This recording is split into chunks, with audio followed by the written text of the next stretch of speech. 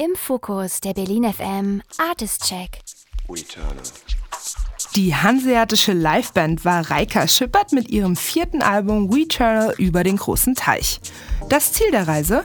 Seth Troxlers legendäres Detroiter Label Vision Quest. In einem einzigen 65-Minuten-Take bringt das Trio das Live-Gefühl nach Hause in die Wohnzimmer.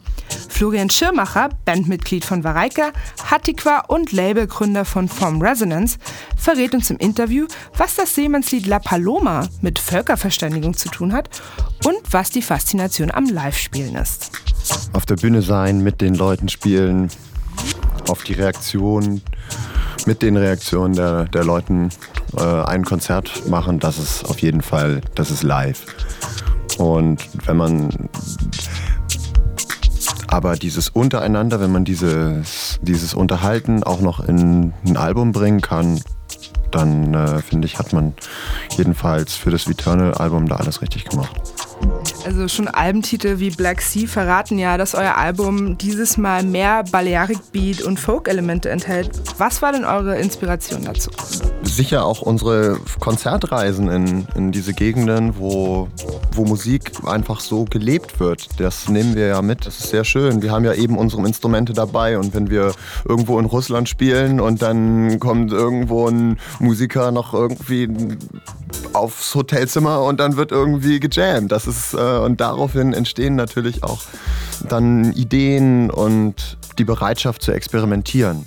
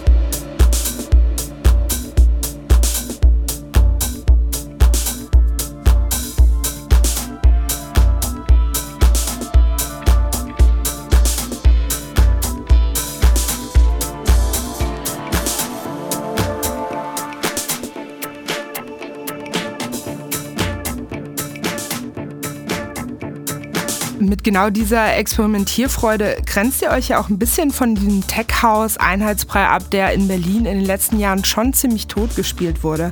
Seht ihr euch da auch ein bisschen als Erneuerer des Genres? Nö. Wir machen unser Ding.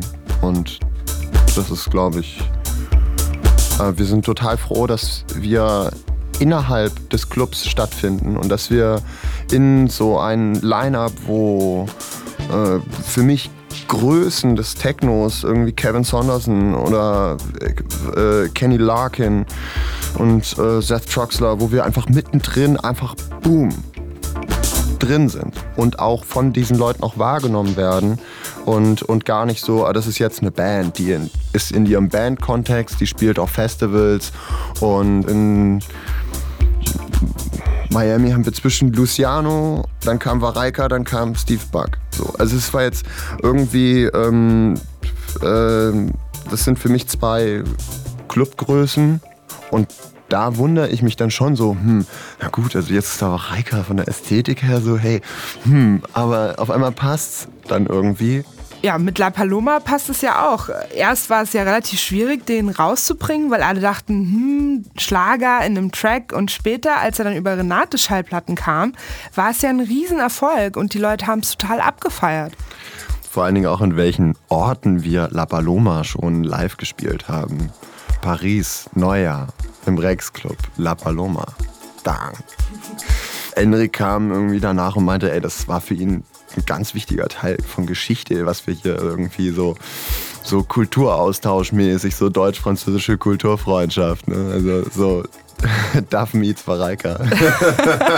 Das kann ich mir gut vorstellen, dass das gut funktioniert. Also La Paloma ist die meistbenutzte Melodie, also für meist veröffentlichte Melodie auf der Welt. Also wenn es eine Melodie gibt, die eine Global Language hat, dann ist es diese Melodie. Darum haben wir das zum Beispiel auch auf das Album eben nochmal so in dieser Form präsentiert, um vielleicht das ist ein Detroiter Musiklabel eigentlich, und da dieses Stück zu zeigen, hat für mich auch nochmal eine Bedeutung, wenn es darum geht, irgendwie so eine globale Musiksprache zu haben, ja. Für BLN-FM berichtete Katharina Rhein. Ein Wind weht von Süden und zieht mich hinaus auf See.